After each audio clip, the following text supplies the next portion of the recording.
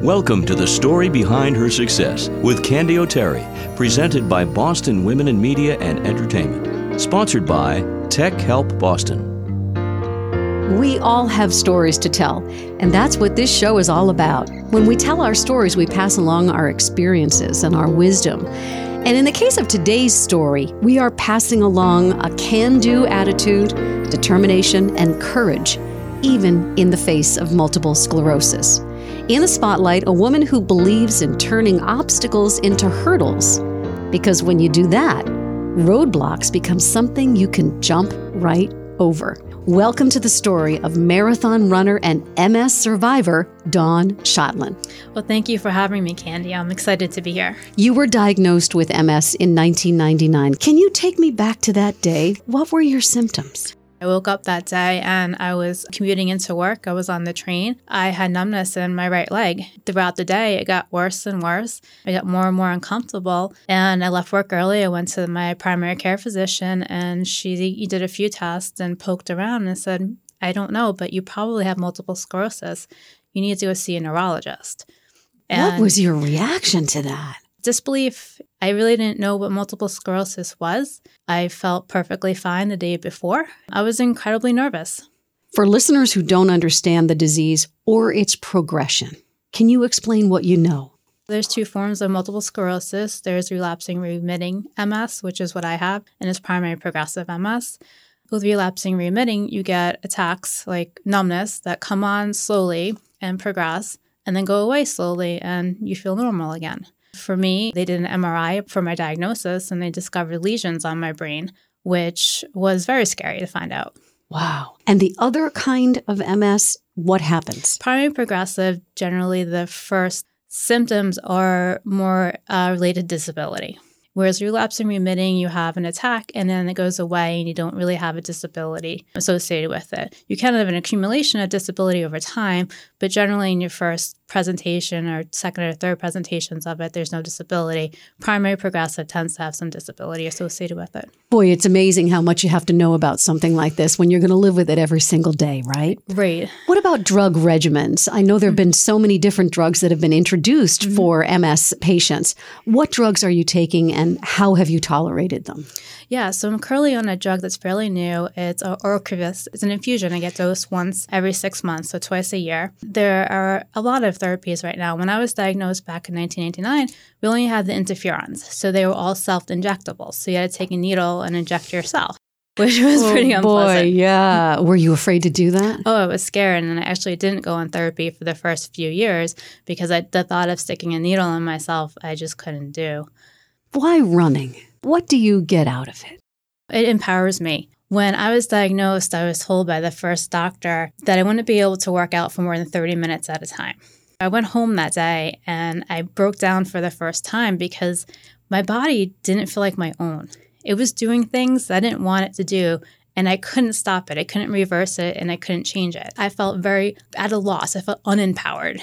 I went out for a run, and I ran for more than 30 minutes. I wasn't in great shape at the time. I ran on and off. So I just wanted to feel like I was in control of my body. You know, I had that power. So for me, running was just an empowering experience. You ran your first marathon 6 years after your diagnosis. And it's not like you just decided to run, a short little race here. You ran one of the big famous ones, the Dublin Marathon. Take me back to that day, that big run. How did you feel? Oh, I felt amazing. I actually ran that one for my college roommate, Tracy, who passed away from lymphoma. I did it as part of Team in Training, a Leukemia and Lymphoma Society. So it was a very emotional day for me. I was first scared and nervous because, I'd never run a marathon before. And of course, it rained, even though it's Dublin and you have to expect rain. I was kind of hoping it wouldn't happen, but it did. And then I had Tracy on my mind. I got through the race, and at some point when the sun came out, a rainbow came out, and I knew it was meant to be. I got a glimpse of that finish line. My first thought was like, oh, I could finally stop running. My second thought was, I'm going to miss this. I want to do it again. Tell me a little bit about your roommate, Tracy. So we were roommates at Boston College, and she was diagnosed our junior year. I didn't know much about cancer at the time. I really just associated cancer with death. So it was really scary for me and incredibly scary for her. But she was someone who always smiled and always laughed. Just an amazing positive spirit. She was able to come back to school. She finished her degree. She was healthy for a while and she relapsed. She actually was a big part of why I started therapy for MS, because I thought if she's going through all this chemo, I can stick a needle in my leg. What I have is nothing compared to what she's doing. Did she pass away? She passed away at age 29. She was such a battler. I never thought she would die. I thought she would always win. A lot of lessons there. A lot of lessons. And I was just, you go through all the emotions of grieving, but this can't happen to somebody else. It's not fair because at 29, you're just starting your life and hers ended. I was living in New York City at the time, and I went to one of those bodegas. There was a little pamphlet for Team in Training, which is part of the Leukemia and Lymphoma Society, and it was for their endurance runs. So I picked it up, and I was like, maybe this is something I can do. I wound up moving up to Boston for a job and left Wall Street to come work in the healthcare industry, part of also being motivated by her. I got here, and I said, you know something? Now's the time. It sounds to me, Dawn, as if Tracy has been almost like a guardian angel for you. She's been in your life in so many ways. Yes. Since your own diagnosis, hasn't she? Oh, every day. I mean, the funny thing is, she was never a runner. So I'm sure she's cracking up in heaven thinking about me running around like crazy, traveling the world and, fighting every way I can to continue to run. But she is. Her legacy is living on through what I'm doing. And it's very powerful. You fell in love with running since 2005 when you ran that big marathon. And since then, how many marathons have you run? I run 15 in total. You're raising money now for MS. Mm-hmm. Give us the highlights, including your own Boston Marathon runs. What have been some of the great runs for you? How much money have you made, by the way? Oh, I think I've raised about between $40,000 and $50,000. Fantastic. Yeah. Let's talk about some of these big marathons. So I've completed the World Majors, which is probably my biggest accomplishment. I've run Tokyo, Berlin, London, Boston, New York, and Chicago. Got to travel some amazing places. I've met some of the best people in the world through running. Some of my closest friends I've met on these trips or in Boston training for the Boston Marathon. I mean, there's nothing better than being out training on Calm Ave and Newton on the hills in the middle of winter when it's like 10 degrees out. That sounds like my worst nightmare, but then again, it brings you great joy. Yes. How do you train for a marathon? How far out do you go? Tell me about it. I like to train on a 16-week schedule. I usually have some sort of base before that, maybe a 5-mile base before that, but I like 16 weeks.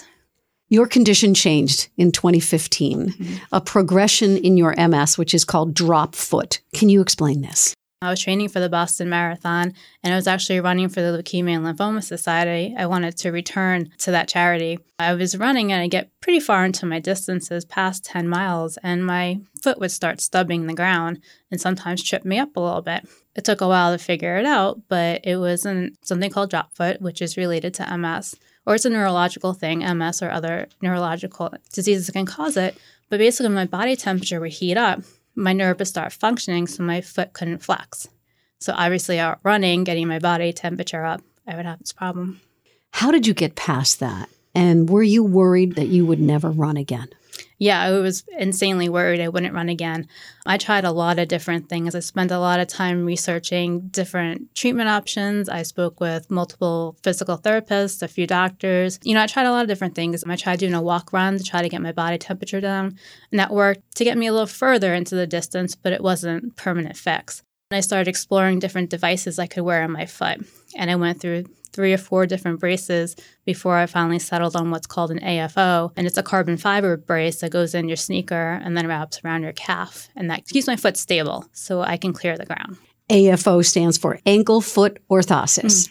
And you had to relearn to run. That's what it feels like. And I'm still going through that because it changes your stride a little bit when you're wearing something like that. So it was basically like starting over. I'm using a lot more energy trying to push through the brace, so I fatigue a little faster. So it was really like starting from square one again. I'm going to guess that your statement, turn obstacles into hurdles, came into play during that time in your life. Yeah, because it was very easy to say, I'm not going to run anymore. But for me, I just didn't feel complete not running, and I just didn't want to give into it. I have so much joy from running. I love the way it makes me feel. I love the people I've met running, the places I've traveled. And I just wasn't ready to give in on it. Please support our sponsors. They make this show possible. More than 30,000 families and businesses have trusted TechHelpBoston.com since the year 2000. Dave Almazian, president of Tech Help Boston, with the reasons why. It's really about forging a relationship and having a trusting relationship because your technology is very personal to you. It used to be in the old days that things were private. When you're online, nothing is private anymore. And we want to make sure that that information is kept confidential and with somebody that you trust and you feel comfortable with. You can trust Tech Help Boston to keep your computer and systems running right. Call 781-484-1265 or visit techhelpboston.com. That's techhelpboston.com. You have lots of mantras, and you suggest people have them too. And you say that they help you get past times when you might be tempted to give up. One of yours is, I can, I will, Yep. I could, I did. So I can, I will. I've actually stolen from the Dublin Marathon. They like to use that, and I love it. But I always feel like you should put it in the past when you've actually done it. Yeah, as in I could, I did. Positive mindset is easy to say. It is. But it's hard to do. It's really hard, and I struggle with it, every day. I wake up and I think, oh, do I really want to go for a run today? But, I remind myself, why am I doing this? So what's the end goal here? What am I striving towards? And it's I want to be able to run in an AFL. I want to get faster. I want to run further. And I want to run the Dublin Marathon. So getting focused on those goals helps me get through that. And also knowing that I've never had a workout I've regretted. They may not all be good workouts, but at the end, I usually feel better than when I started.